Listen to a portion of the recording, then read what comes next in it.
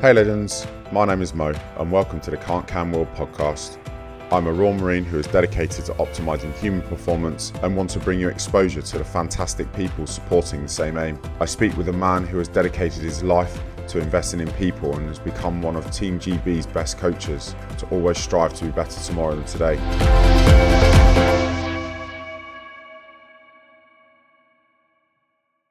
Episode 17, Joe McDonell. Are you good? Yes, we have touchdown. We did it. How you been? Really good. It's a gorgeous face on a Friday morning. I tell you what, I wish my wife would say that. You put up with too much, mate. I was trying to get a real private room because we'll probably end up swearing. We're not allowed to swear on the podcast, are we? You can do what you like, Joe. No one's ever told you any different all your life, have they? Oh. How have you been, mate? Yeah, not too bad. It's been really busy. What have you been doing? Well, the job at the uni, it's supposed to be 50%, so 2.5 days a week. So what job? But in reality, what job is that at uni? Head of para sprints and recruitment. And you're doing that for 2.5 days a week? It's supposed to be 7 days a week. But it depends on what you want out of the job, doesn't it? You know, if I just did it 2.5 days a week, it'd be really hard to get what I want out of it. And then with the athletes that I'm coaching as well, the British athletics athletes. So some of it crosses over because some of them are students and they're all based here at the uni anyway. So it blends in with what I'm doing with British athletics and what I'm doing with the uni. So all kind of rolls into one job. But it's probably about 10 days worth of work in 7. Yeah, about that. But the wife will be happy with that, won't she? She don't get to see it then. She loves it. She can time my boyfriend coming in out really well. I was going to say, save me a job. The thing is, mate, and now you can bank transfer. The girls are happy because they don't have to see you to get cash. They already know my numbers, like. They just send me a message saying, Dad, I've took this. I see that you've got this much left over, so I've taken it. Brilliant. That's it. Oh, Dad, I need this. That's after they've taken it. Not I needed this. I cannot have this. I need this. What do you need it for? Well, I've seen this pair of Jimmy's shoes. I love it. So how's the coaching going? It's great, to be honest with you. I mean, some of it is tough at the minute because the athletes have had 14 months of just training with no competition. And I think that's brought on a lot of issues on its own because they've not had that cycle of training, competing, rest, training, getting stronger, getting a niggle, getting over it, training, getting back to competing. It's just been constant training.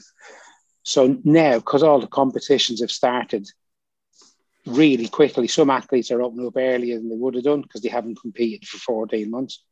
Some of them think they're ready to compete, but because they've not been in that competition environment, and I think there's probably more psychological issues now. We're probably seeing more mental health issues where people have got out of how to deal with that stress management of getting ready to compete, having a niggle, but forgetting about it and going and running.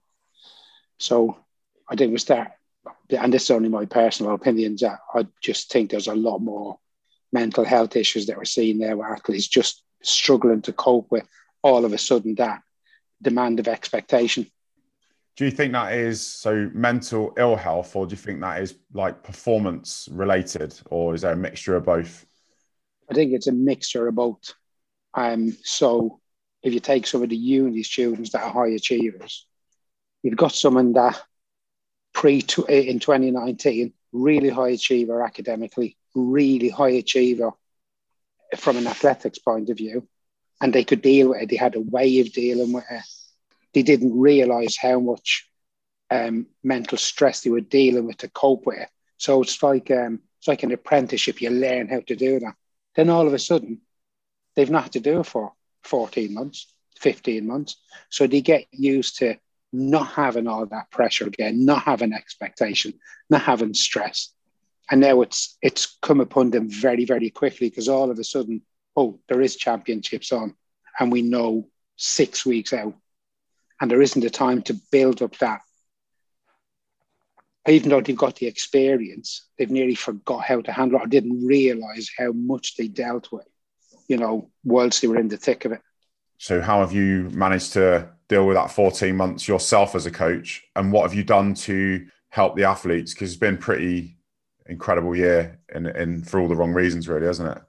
Yeah, it's really unknown, because it's not a situation that any of us have. I mean, I've had athletes that have been injured for long periods of time, but they've still been around other athletes competing. And that brings stresses on the athlete anyway. But they're still around that. The environment of people dealing with that stress. And people learn from other people observing and stuff, whether they know they do that or not. They do. For me as a coach, lockdown was great. I've got to be honest with you, because it really and I was busier than I'd ever been. The first 3 months, everybody was locked down. Nobody did anything. There was no aeroplanes. There was nothing in the sky. The boyfriend wouldn't have been happy, because he wouldn't have had to come round though, would he? I was sending her out for her hour exercise. Yeah, go for your hour exercise a day. Make sure you come back sweaty and have a shower. And no, but I mean, for me, because I'm so used to being ultra busy and having loads of people all the time, it got me to the point, because of government guidelines, I couldn't have kind of 5 people in a group. Or sorry, I could have 5 people in a group, but couldn't have any more than that. So I was doing a lot of 1-to-1 coaching, 1-to-2 coaching. So some of the stuff that you might miss with an athlete because there's a big group, you start really doing what I call a value stream map on an athlete, where you kind of look at the whole plan and you look at the whole athlete and you break it down into kind of smaller bits, break everything they do down into smaller bits. You don't normally get an opportunity to do that. Well, I don't anyway. So am I right in saying that the initial lockdown last year was everyone carte blanche, and then professional sport was then in certain situations allowed to continue to train? Is that correct? Yeah, that's right. Yeah. So there was athletes that were given elite status could then come and train. They were still governed by the government guidelines of, when it was 1-to-1 coaching back in March, April, and May last year, you couldn't have any more than one person, which was fine. And then as elite sport went along, that changed, but you still had to have social distancing, rightly so. You still had to wear masks in certain scenarios. I, as a coach, had to wear a mask all the time. Athletes had to wear a mask if they were doing low-level activity, but as soon as they were doing anything that was really intense, they could then take the mask off. You couldn't have 2 athletes running next to one another on the track. They had to be at least 2 lanes apart, which is 2 meters. So there was lots of different things. So consequently, you never had any more than 2 people on the track with you. So your actual coaching ratios improved as a result? Yes. Yeah. And I learned, I'm not going to say I learned a lot more, although I did learn some stuff. A lot of it was stuff that you sometimes don't get a chance to have a look at because you've got a bigger group. And then within that group, you have priorities within that group. So that could be someone coming up to a major competition, or they're a priority athlete because they're a funded athlete and they get a little bit more focused attention, and the rest of the athletes improve because they're involved with that person. Does that make sense? Yeah, that does. It does. Yeah. So how did you, you're saying that the athletes they felt that they're not prepared for competition. The games is not that long away. So how have you managed to reassure them?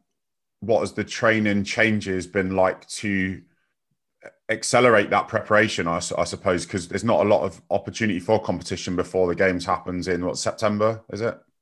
Well, if the Olympics is middle of July, so the athletes will start going away. The Paralympics will go away on the 16th of August. So it's talking about 13 weeks, 12 weeks. And the opportunity for, and so especially with the para athletes, because they haven't been able to travel, because the majority of the para athletes have all been vulnerable. So they've been worse hit because they haven't been able to get into some training venues. Competition hasn't been opened for them. So it's like internal competition that you do in training, a little bit more testing than you might normally do, specific to, well, if this was a normal year, you would have been racing on this date and this date. So what I'll do is put in testing for those dates and do the program as if you were going to be having a race and then test on that day. I normally test every 4 or 6 weeks so that if I'm going off the curve a bit, it's easy to drag it in. Although you kind of test every day with bits, but that general test has that last block been successful? Has it done what I wanted it to do? And if it hasn't, it's like doing a project, you kind of go back to that toll gate and go, what have I missed? What can I put in the next block to bring it back in again? Looking at the Olympics and the Para Games and the pandemic globally, do you see that Team GB are either have been advantaged in terms of the way that our country's dealt with the lockdown and the restrictions? Because every country has lockdown means something slightly different.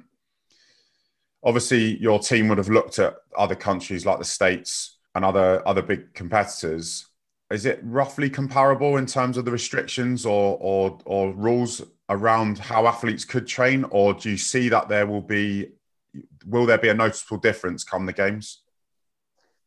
So I can only kind of tell you what we've been told that's been happening. So if I have a look at the States and I look at the Olympic athletes that are preparing there, it doesn't look like they've ever stopped. So I'm going to compare them with the same as what we've seen with football and rugby, where it's kind of, other than the initial first 3 months, it's not really stopped. They've just carried on doing what they've been doing.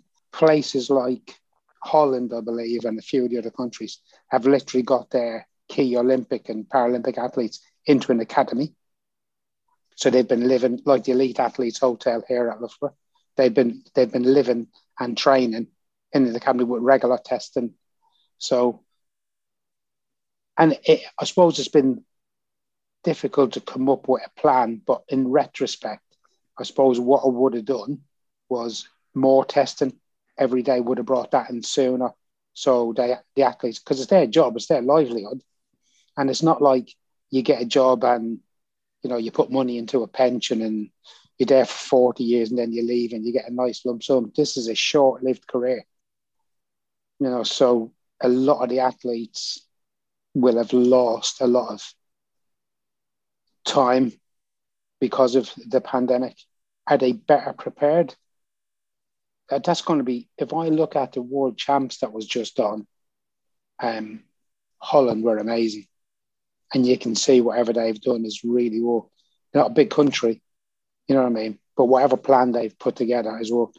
Australia have prioritised their Olympic athletes and Paralympic athletes for vaccines so that they can carry on. I suppose every country makes decisions. And at the end of the day, this is only sport. In the reality, this is only sport. So the effect that it has is much bigger than someone, jumping high or jumping far or running really quick. So the reality of it is, the amount of people that have died because of it is just, it's just, you just can't imagine. And people that have been affected by that must be horrendous. Because for them, the ones that have lost someone, actually, it doesn't matter. Yeah, so could we handle it? Could we handle it differently? Yeah, we probably could have done. But it is what it is. It was an unknown problem. It's good. It's good context to put that in. Mm-hmm.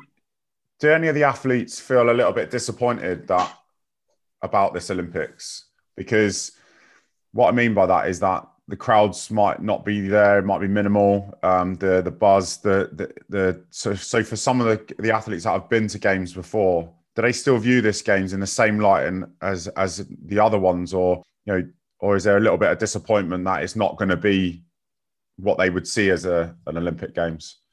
I think there is a bit of that. I think for some athletes that are coming to the end of their career, they were looking forward to last year because they were looking forward to finishing their career and trying to finish it on a high, either with a medal or whatever it was. And now they've got to go on an extra year. So that may have done them a disservice because they're a year older, but they've had a year's kind of quality training. For some, it will have helped. For others, it won't.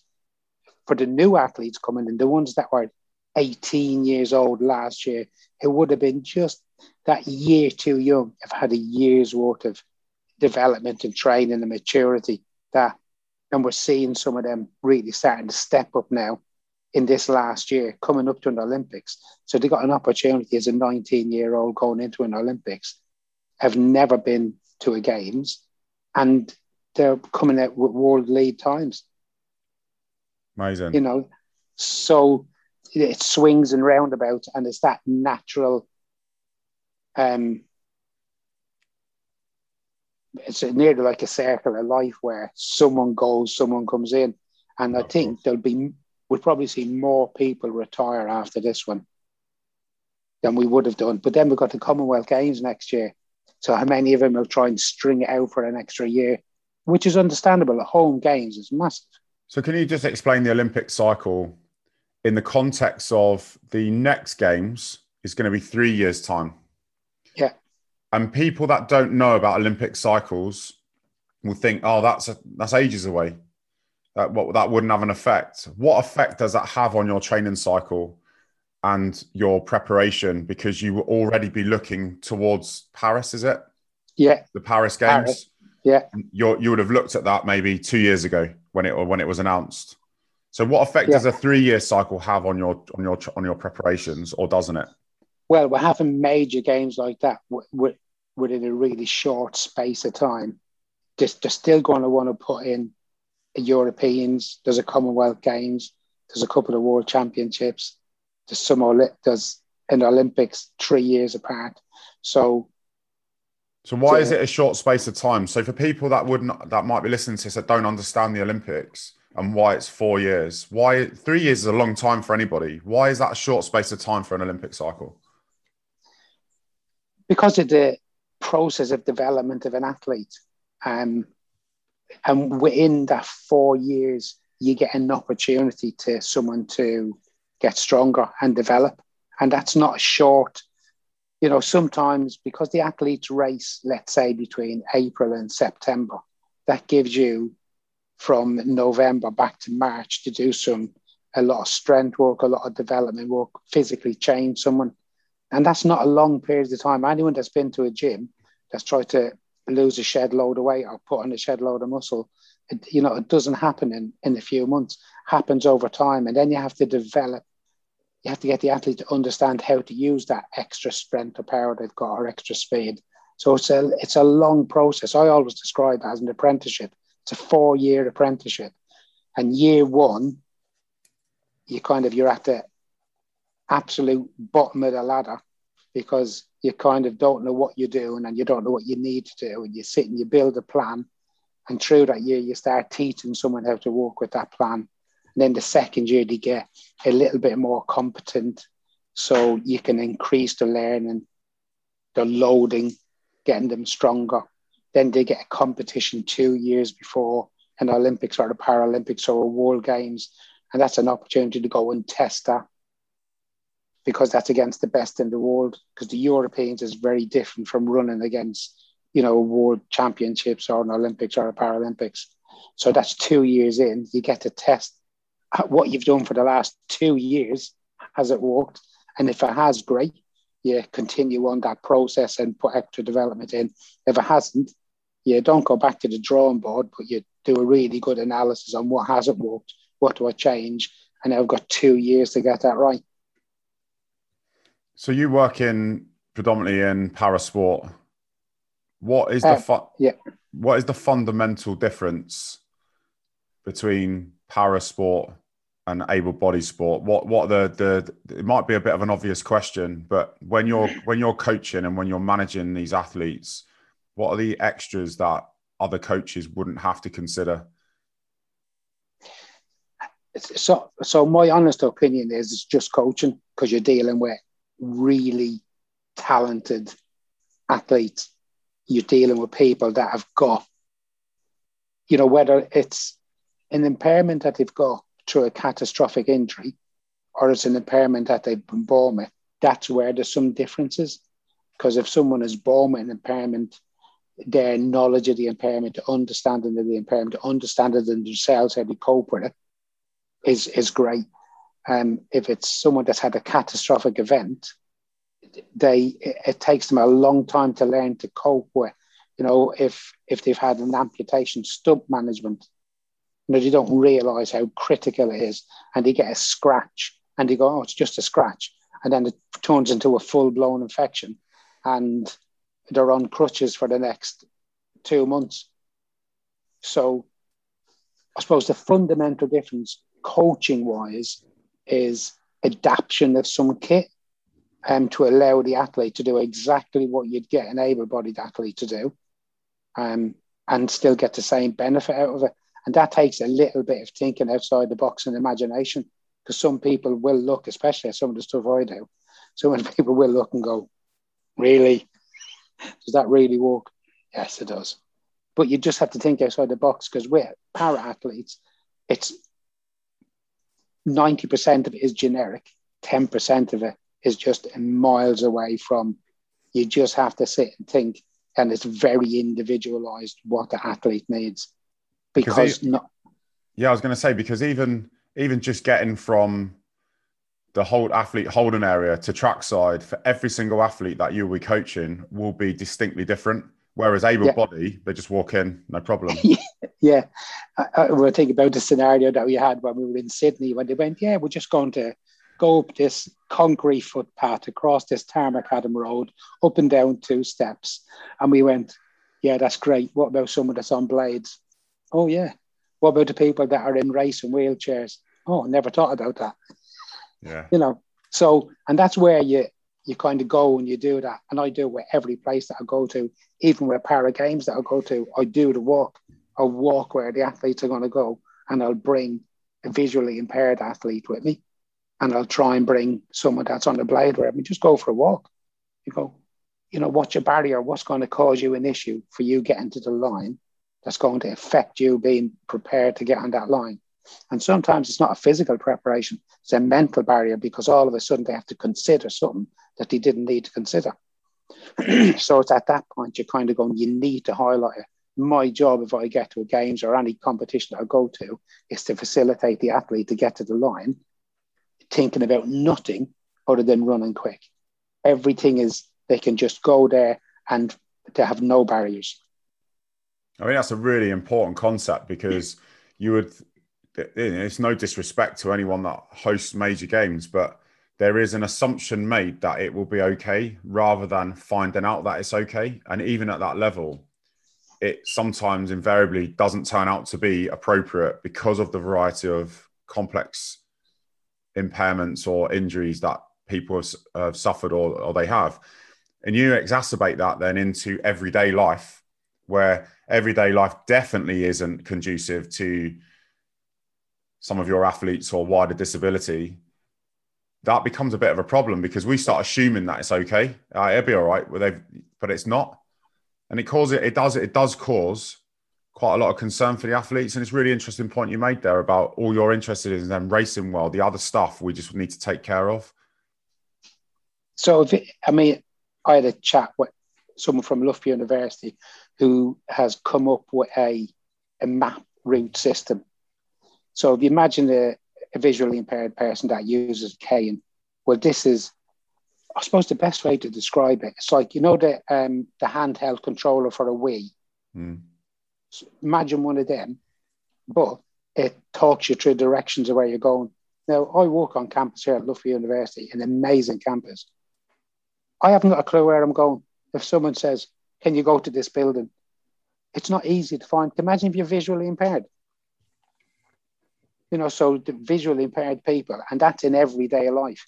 How easy is it for someone that's visually impaired to find a way to where they want to go in any town in London?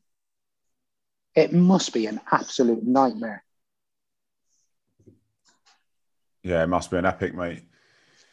Mate, how did you get into coaching sprint athletics? How did you do that? What did Joe do before?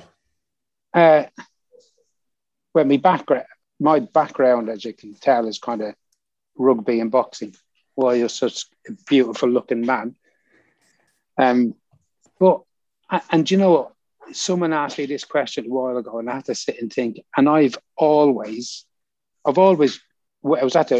when I played rugby years and years and years ago, when I started playing, I always got involved with the coaches, helping doing stuff. Same at the boxing club. I always happy to lead stuff or do stuff. Then when I moved up to Loughborough to come to Loughborough College and Loughborough University, I did a sports development management diploma up here, and I worked at a place called Mountfields Lodge, which was for introducing kids that had been in trouble with the police back into society, but through sport. So joining rugby clubs, joining football clubs, and some of the kids that came along had impairments. Where's this back home, did you say? No, this is here in Loughborough. Oh, okay. I was coaching kids with impairment, and I'll be honest with you, I genuinely never seen the impairment because I was just coaching kids, and I never really looked at. I just looked at how can I make this work for this individual, so that they can get the best experience out of what we're doing. So it kind of fell into it.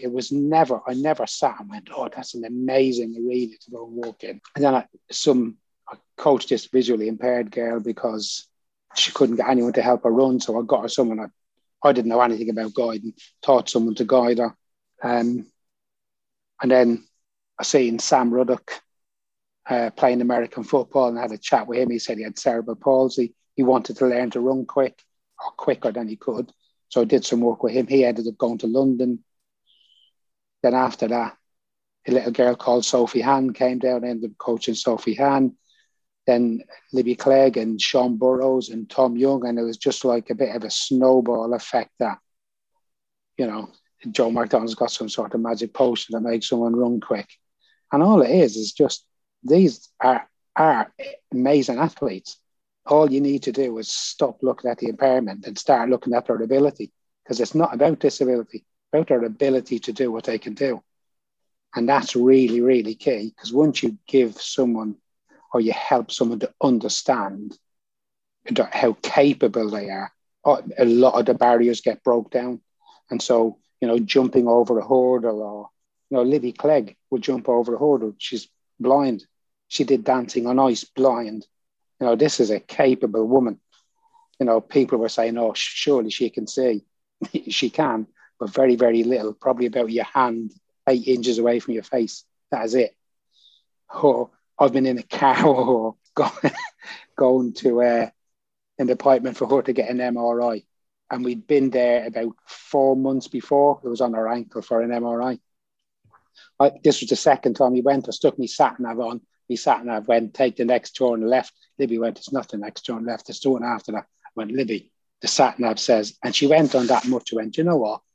I'm going to follow you, and if we're late, we're late. And she was spot on.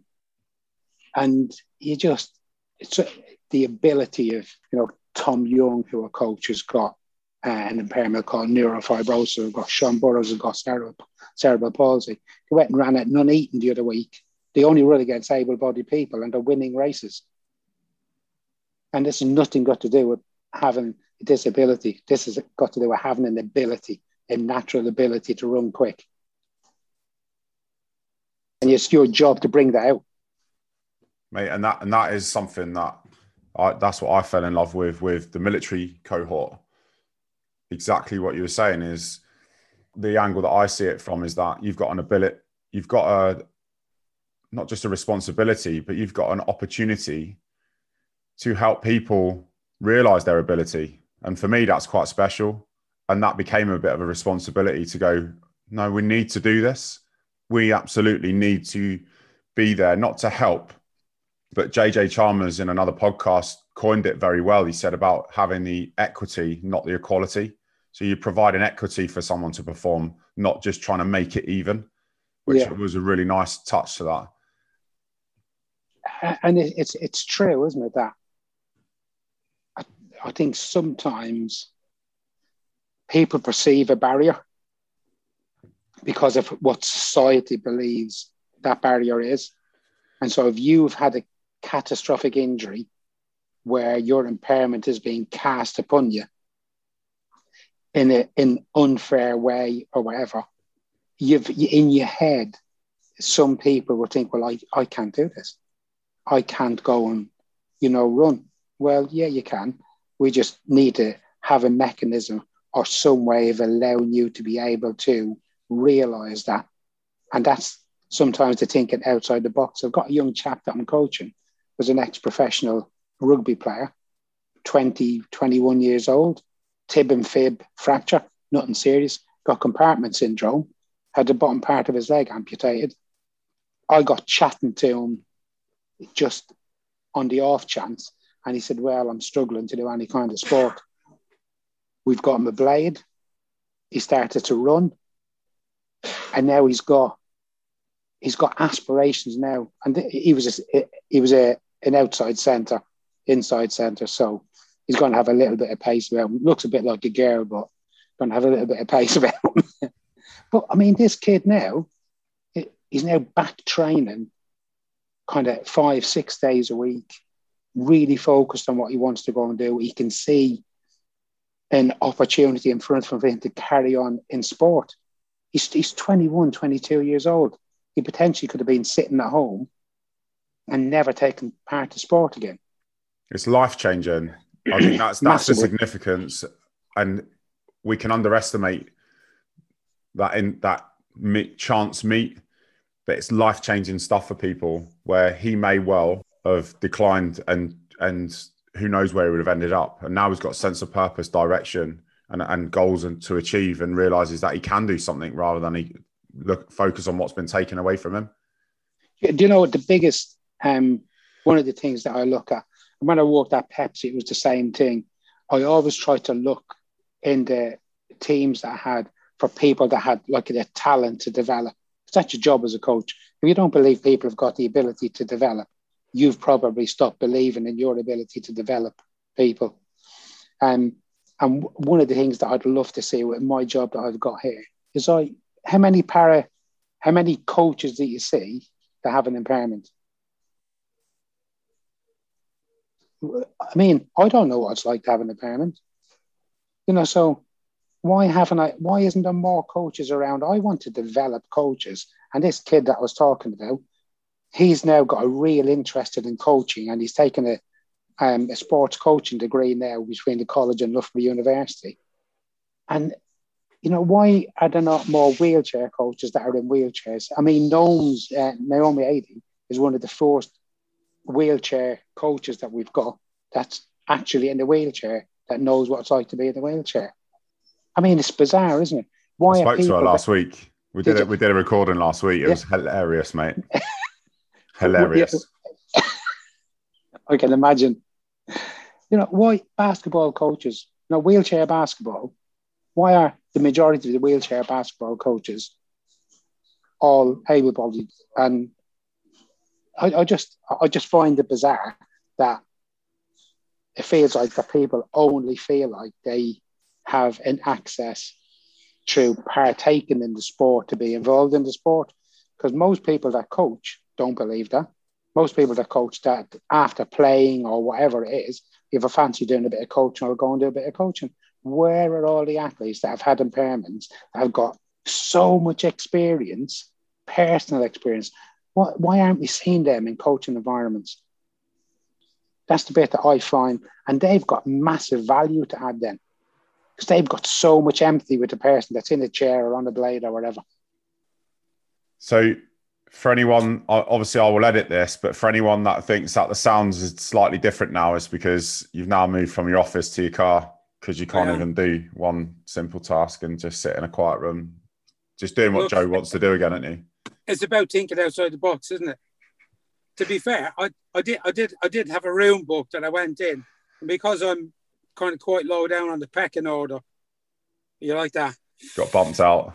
Yeah. Hoofing. So, mate, how did the Invictus Games fall on your radar? Where did that come from? I got asked to do it years ago by Shelley Holroyd. She said, would you be interested? She's the throws coordinator for British Athletics. Was she at the London Games? I'm not sure. Brunette lady? Yeah. Yeah, I think I know who you're talking about. Ex-GB javelin throw. And she asked me years ago, and at the time, when I worked at Pepsi, worked at Walker's, I was a shift manager. So it was 12 on, 12 off, 4 days a week, 4 on, 4 off. So I coached them 4 days off and then squeezed in what I could do on my kind of hours off that I had. But I just couldn't take on any more work because I had a couple of Paralympians that were doing really well. As you do. So, yeah. And I just didn't have the time. But it looked like a great project. And it was Dave Henson that said to me, he went, oh, was that? No, actually, I hadn't met Dave Henson at that point. And then I'd met Dave, and Dave mentioned it to me. And he went, look, he said, you're humouring that. He said, you'll get on great with the lads. He said, you'll have a great time. And that, I suppose, was the catalyst when I went, oh, do you know what? Let's just give it a go and see what happens. And yeah, I mean, from the first time that I met, kind of a lot of the beneficiaries that were coming through, you kind of get a really good buzz, and you kind of go, this is going to be a crack. You know what I mean? You just know that you're going to have a right laugh.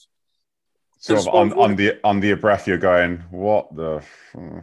Like when it was listening to the banter to the banter that goes down. Yeah, I mean, because they're all a bit to the knuckle, aren't they? You know, I'm trying to be all PC, and yeah, and you're sitting there, you're kind of going, yeah, okay, that's fine. You're going to go, fucking hell, did you just really say that? And one of the first people that I met, I mean, a great story out, but one of the first people that I met when I did the first one was Kelly Gamfield coming in. Oh, she's gorgeous, isn't she? And she came in holding the back of our wife's coat, Sarah, wouldn't speak to anyone. And literally, you know, I honestly thought, what do I do here?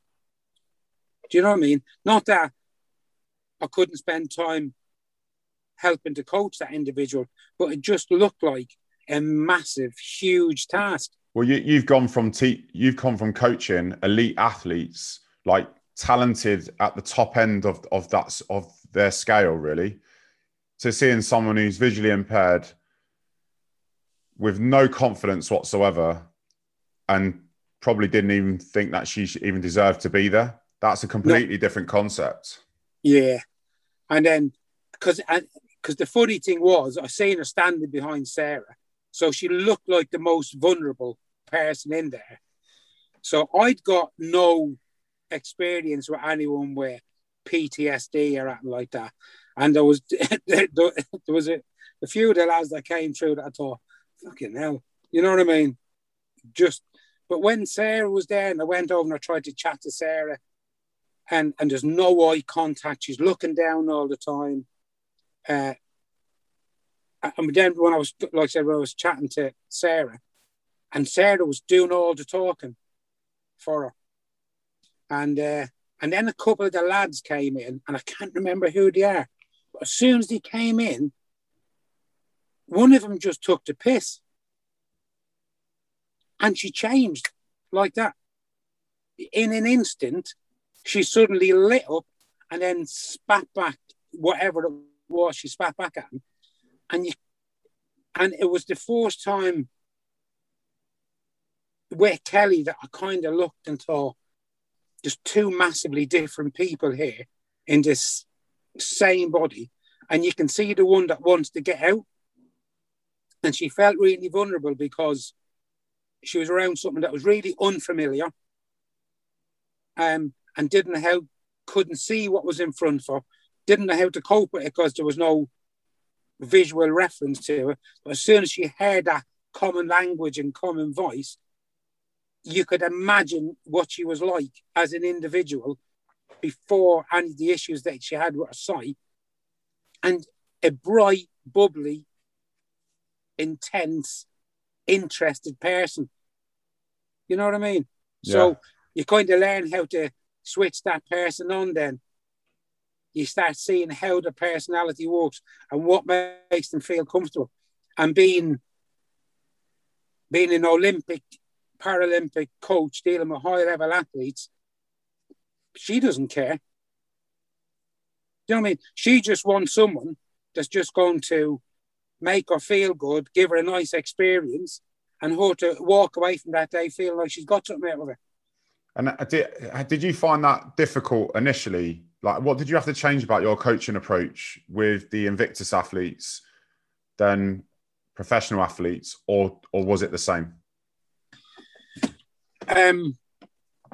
So I think because it was a very new environment for me as well,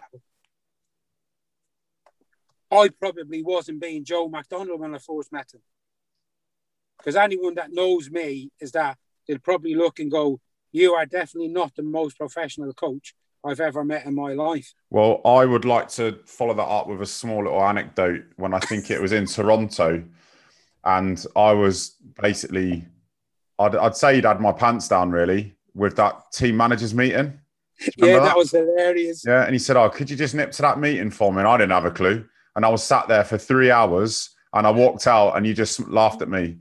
And he said, anything? And I went, no, because you didn't want to waste the time. But I remember shortly after that, you were on the track doing some training and I'm looking and I'm thinking, what is going on here? Because you're leant over, you're in shorts, t-shirt and flip-flops. So you're a sprint track coach. Bent over, sorting some starting blocks out with your day sack around your head. So it's fallen now over your shoulders and you're trying to sort the blocks out. And I'm looking at you, you're thinking, what on earth is going on here? But don't let looks fool you. It's deceiving. Do you know what? I remember that. I remember you coming up and commenting me as well. And I think in the back of my head, I was thinking, you know, when you said, I thought I must have looked like the hunchback in Notre Dame. The other countries must have been thinking, where did they get him from? What if they do? Oh, but talking about Toronto, I mean, some of the things around. Do you remember the gentleman's club that was there that you wouldn't let anybody in? No, no one told me that. No.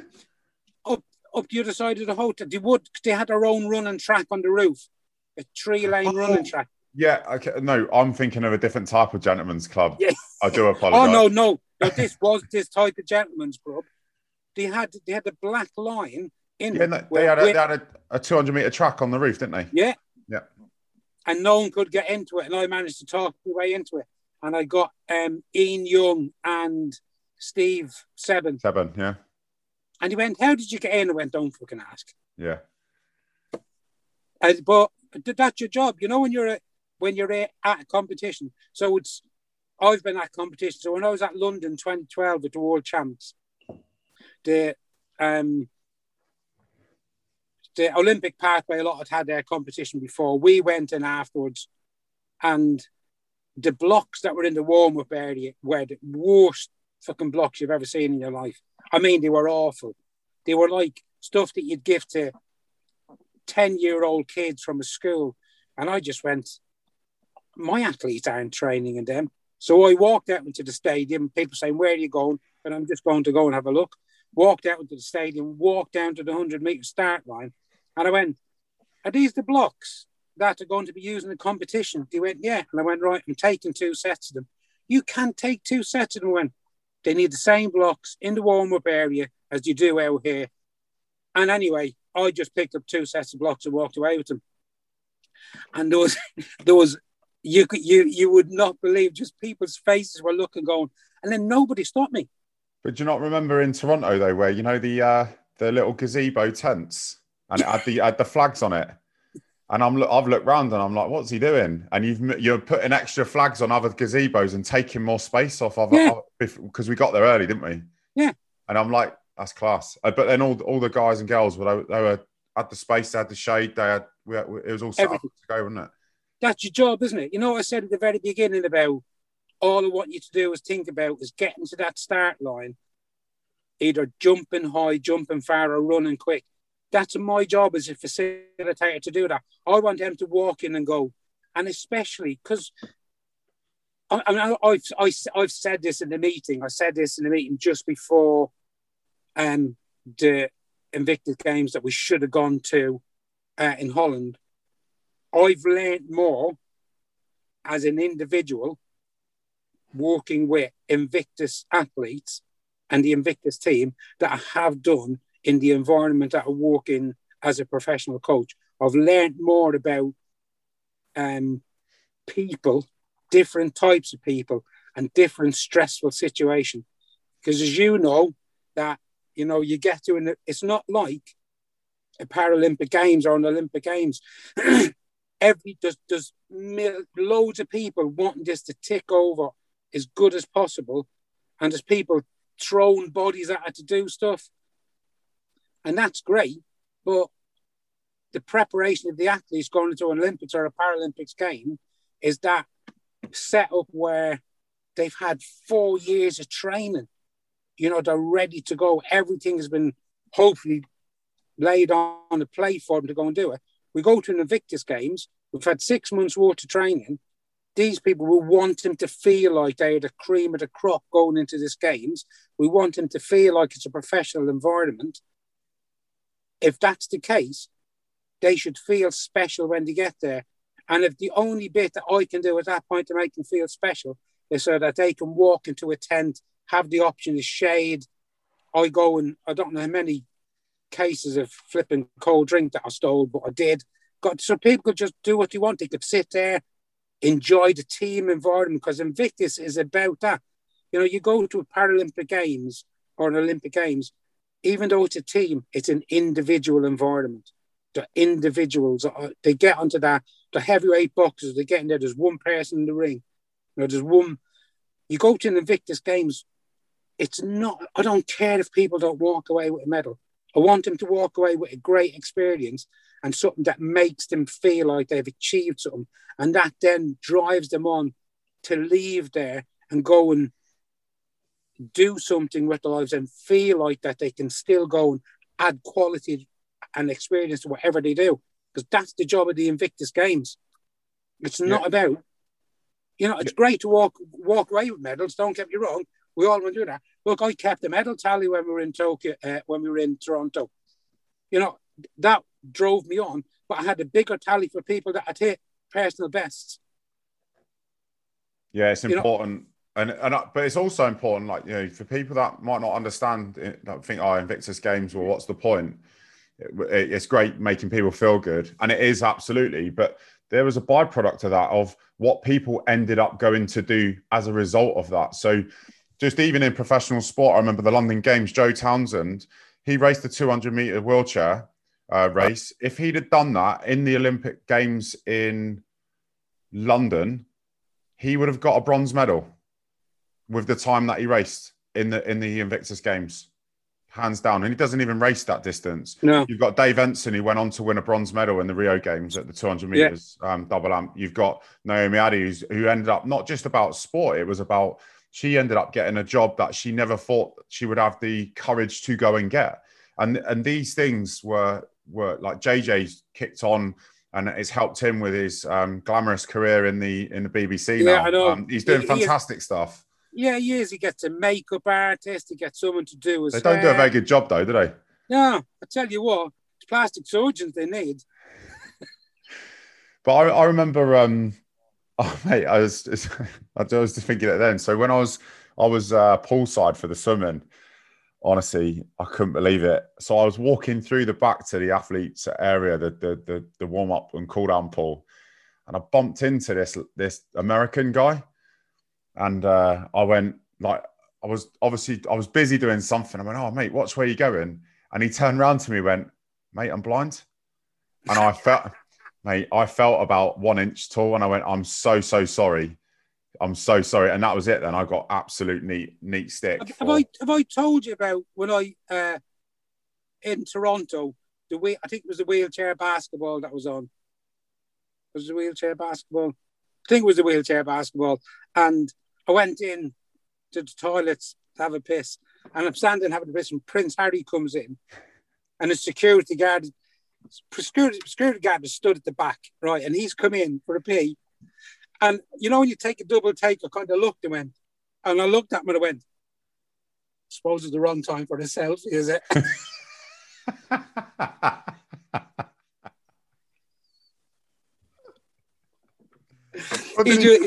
He just laughed. He just laughed. Look, it was just. But that's the environment it was in, though. And I mean, I worked with you on the athletics in Toronto, and then the year later in Sydney. And I learned. You say that you learned a lot about yourself. I learned a lot about myself as well from working with you, because not just about how athletics works. It's just, I remember you don't go field of play that often. And I'm like, that's where the action is. Why wouldn't you want to be there? When I went to Sydney, I didn't even, I realized why. Because the emotion, you can't keep an emotional level. You can't, the highs and lows of being field of play all day for 2 days, it just is not good for you to be that pillar that the athletes need of calm.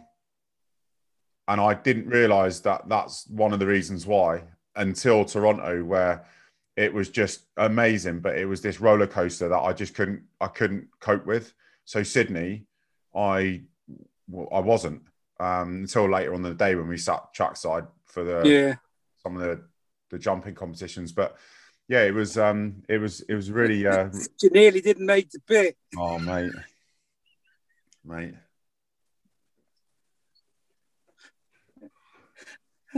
So I was talking to someone. Who was I talking to the other day? It's one of the lads at work, and I was saying about the podcast. I said, "I'm speaking. Who's you got next?" He says, "I'm speaking to Joe McDonell." Who's that? I said, "He's a human slug." And they went, "What do you mean?" I did. I tell you what, it took me ages to get my sleep pattern right when I came back from Sydney. Never got it right. Well, it was bang on when he was in Sydney, because we obviously were roomies, weren't we? And I remember coming back. There was on 2 occasions. It was like I was trying to, obviously, lummox here, trying to tiptoe back into the room. It wasn't from a night out. I just thought I'd like to add. And I remember it was like 11:30 at night, and I looked over at your bed, and you had laid all of your, because you like your technology, you laid all your technology out like OCD in one side of the bed. Yeah. And you were dead straight on the other like a slug. I'm someone who kicks the duvet off and makes a big mess when I'm sleeping. And then in the morning when I wake up, you're still in the same position. You haven't moved. And the alarm goes off, and then you just sort of get up and crack on.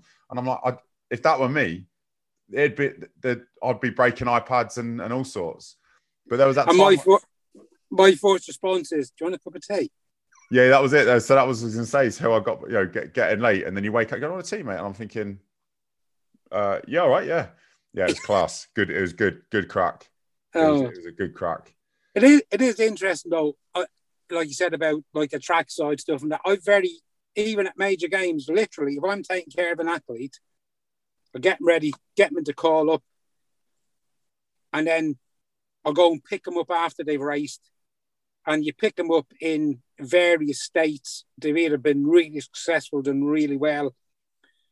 So you walk them back, and that sort of conversation is different. Or you pick them up and they haven't done well. And that's a different type of conversation.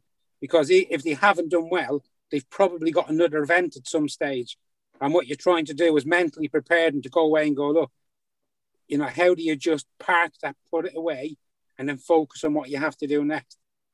But some of those conversations are, and that's, I think, and I know, I mean, it's when they did a relay when Joe Dilnut ran, because that was big for me, because I knew kind of how Joe Dilnut was being affected and stuff. And so just explain a little bit of backstory behind Joe. So Joe has got a functional movement disorder with his arms, so he can't really move his arm. And from a backstory point, because he was, I believe, he hurted doing his normal job, on tanks or something, I think it was, and he's just in severe pain all the time. He just can't do anything with his arm, to the point that he's tried to have it amputated because of the pain, but he won't amputate it. And I don't know whether that's a right or wrong decision. I mean, I'm not a doctor, but his mental issues that he's has is huge. And it is really sad, because Joe Dilnut is just such an amazing man. He's just a great person, do anything for anybody.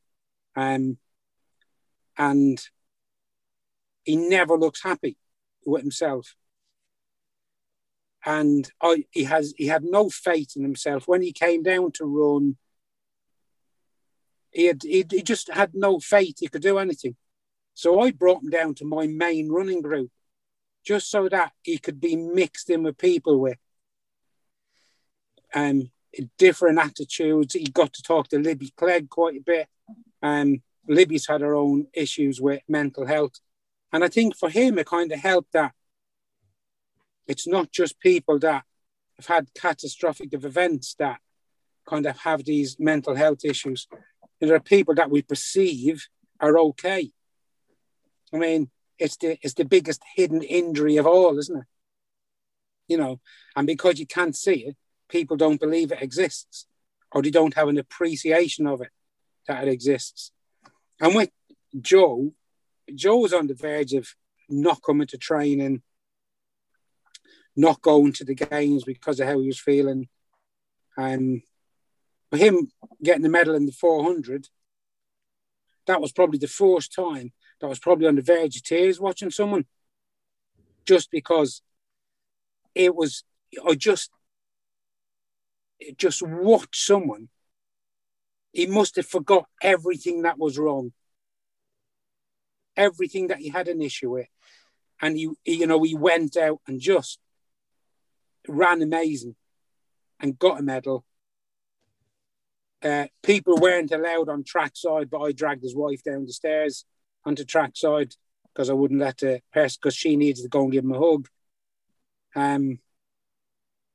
Yeah, and that's one of the reasons I don't go trackside, because if there's massive stories like that, but I wouldn't have missed Joe's race for the world.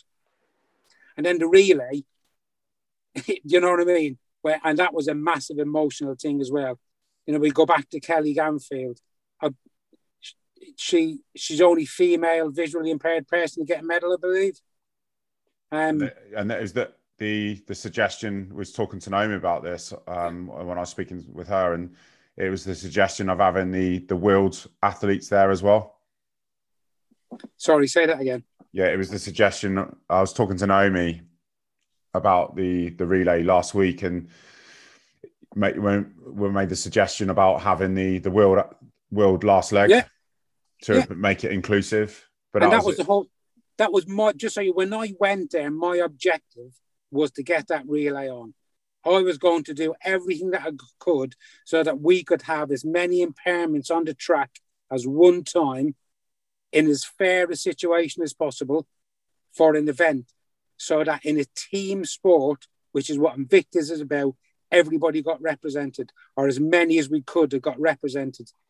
So we started off with a visually impaired person, into an amputee, into someone that had some sort of what I'd call a hidden physical condition. So that could have been neural or, you know, back pain, stuff that people don't see, and then into a wheelchair, so that everybody was on. And at the end, what you had is this massive crowd of people with loads of different impairments, all competing in a team sport against one another. There isn't another sport, there isn't another event where that happens anywhere in any sport. It was incredible. If we've got the ability to do that, and we can put all those different people in a team environment onto a track to compete against one another in the biggest friendly environment that I've ever been in my life, why wouldn't you do it? And that was incredible. Yeah, that was definitely a bit we of were the first ones ever to do it. It was brilliant. It's just a shame the pub wasn't open after. Well, I tell you what, there was some, flipping hell. I mean, just, I know the first day that we were in Toronto, on the morning of the game, do you remember the buses turning up that didn't have access for wheelchairs? Oh, no, yeah. And I remember Jane giving me a ring saying, how are we getting on? I said, we're still downstairs. Like 40 minutes later, I was just supposed to leave. But what was really cool was that's where the prep work with Sarah Cecil came in, because it was about controlling the controllables and refocusing. And the guys and girls were amazing. They just didn't, and it was that cohesion. They all got through that stuff together. And a bus breaking down ordinarily is not a great deal, but when you're been preparing for this for 12 months, 18 months, and you're getting on the bus to go and race your final and it breaks down, that is something that can derail you. So because what was the Scott Mina's missus? Shaughnessy. Maddie. So she went on ahead, you remember? Mate, that girl, that woman, should I say, is incredible. Yeah. I don't understand how she can do what she does. Like, she can probably spin 50 plates on one finger, standing on one leg with her eyes shut, and writing a dissertation with her other. She's unbelievable. Unbelievable. I remember getting to the track, and she comes to me and she went, this is what they've done. We've got all this sorted out. And I went, have you got? Because we were late for the first race, weren't we? And there was no call-up. And then I went down and went, have you got the list? And he went, we haven't got a race plan yet. And it took me about 50 minutes to sort out a race plan. But it was just, I mean, the great thing about it was that everybody just, the focus and the people that were there, because of the skill level and the way they'd been prepared, were in it, fixed it, got out. And the people that didn't see all that shit going on never realised. Yeah, and it's probably worth a mention now. Just, you never see, you only ever get to see, even in, when you talk moreover elite sport, where you'll see the race, the monumental effort from the support staff to get that person to the start line, and then it's up to them. So even in training, there's support, there's guidance. Yes, the athletes got to do that, but they wouldn't be able to do that without the support crew and the people around them. So when they get to the start line, they are the ones then, there's nothing you can do. And to have that team is equally as important as the performance that you're expecting from that individual. Because if you don't have the right people in the right jobs and they don't function, the athlete will be affected by that as well. Yeah. And it's key, isn't it? And it's like I said at the start, is imagine all of those people doing all of those things, and then you get to a games and there's barriers to take that person's focus off doing the one thing that all of those people have spent all that time trying to prepare them for. And that's when you get there, that's what you do. You kind of go, how do I, one, keep the momentum going so that athlete is thinking about nothing but doing what they need to do. And that is very much what I saw when I was with Team Ireland in the Rio Games, and we were looking over at Team GB's block, and it was like a military operation. And some would look at that as if it's over the top, but the main focus of the reason why they'll have their install team, the main focus, the reason why there was the flags all over the tower block, and that there was concierge 24 hours a day, and it's because they want the athlete to focus on the race and nothing else, and so everything else is easy. And it was incredible to watch the efficiency of Team UK in Rio, and how they basically were like bulldozers to barriers, the staff, to that's clear your job. Yeah. So that thing that I did with the tents when we were in Toronto, when we went to Rio, we went to the track in Rio, and it was quite a bit away from where everything else was happening. Yeah. The race, the running track was quite a bit away. And we went in and they showed us where all the tents were. And everyone was kind of allotted one tent. And Amanda Evans, who's one of the program managers, went, "Oh, this is a bit of a small tent for us." And I went, "Well, do you want more tents?" And she went, "Yeah." And I went, "Well, leave it with me." Well, right behind us was the South African tent. So, and in between the South African tent. Yeah. And in between the tents, they're kind of knitted together with a big thick lace all the way up, and that's what separates them. So I just went, "Well, how many tents do you need?" She said, "Well, we need at least 2. And 2 side by side is okay, but if you can get 2 back to back, it means that wheelchairs can get in and out really easy." So I went around to the tent directly behind ours, and South Africa had completely done theirs out with the flags, everything else they had on it. And the tent next to theirs was empty. So I literally, piece for piece, took it apart and placed it in the next tent. So it looked like that was their tent. Everything was identical. And the next day, we've got these 2 tents that transverse all the way through. And you can see the South Africans coming down, and they went to turn into the tent that we were in, and you could see them go, and they just looked and kind of went.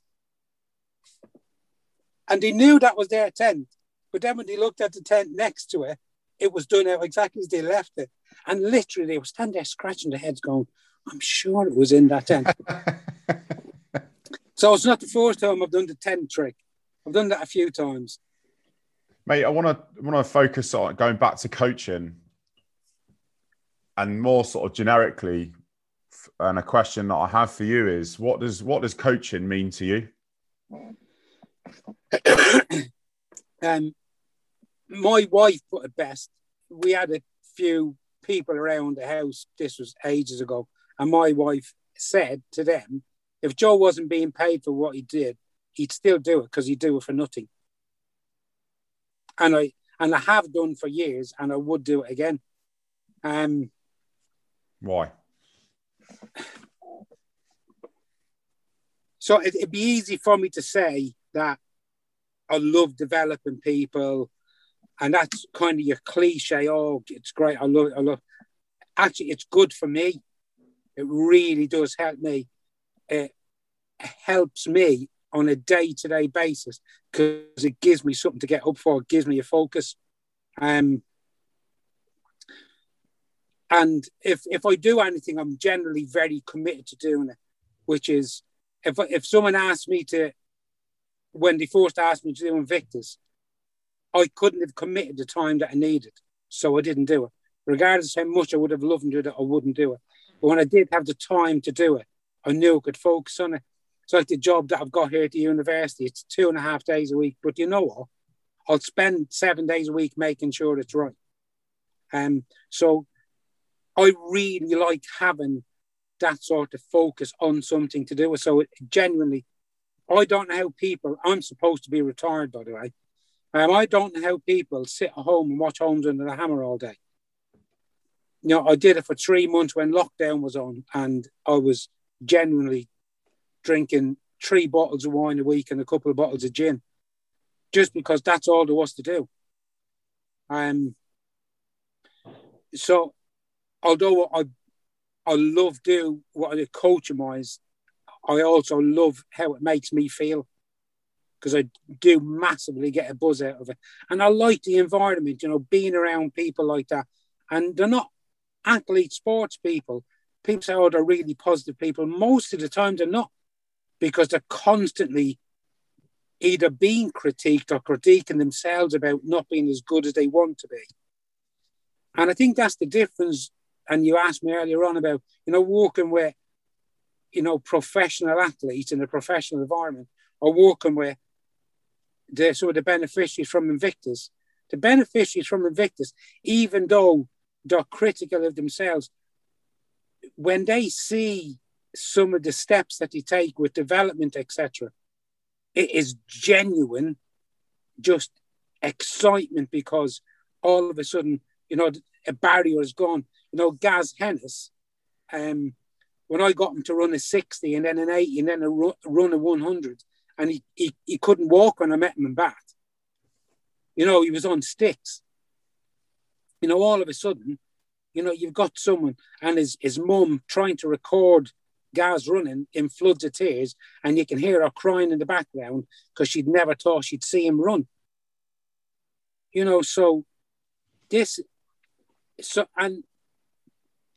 that is great.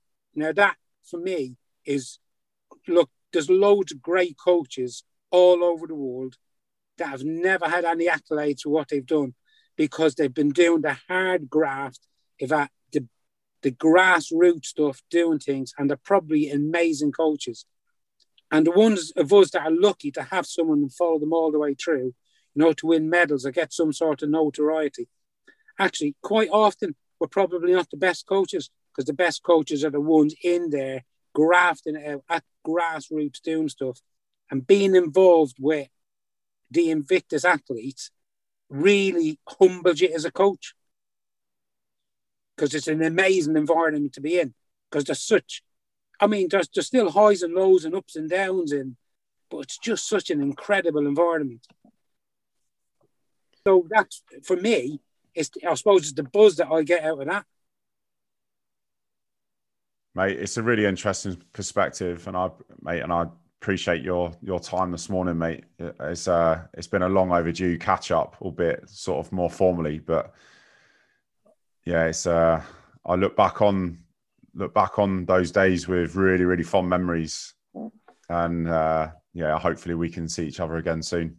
Yeah, but the next podcast has to be a funny one. Oh, there's a lot more funny stories that we've got. Deal, mate. I'll hold you to that. Joe McDonell version 2.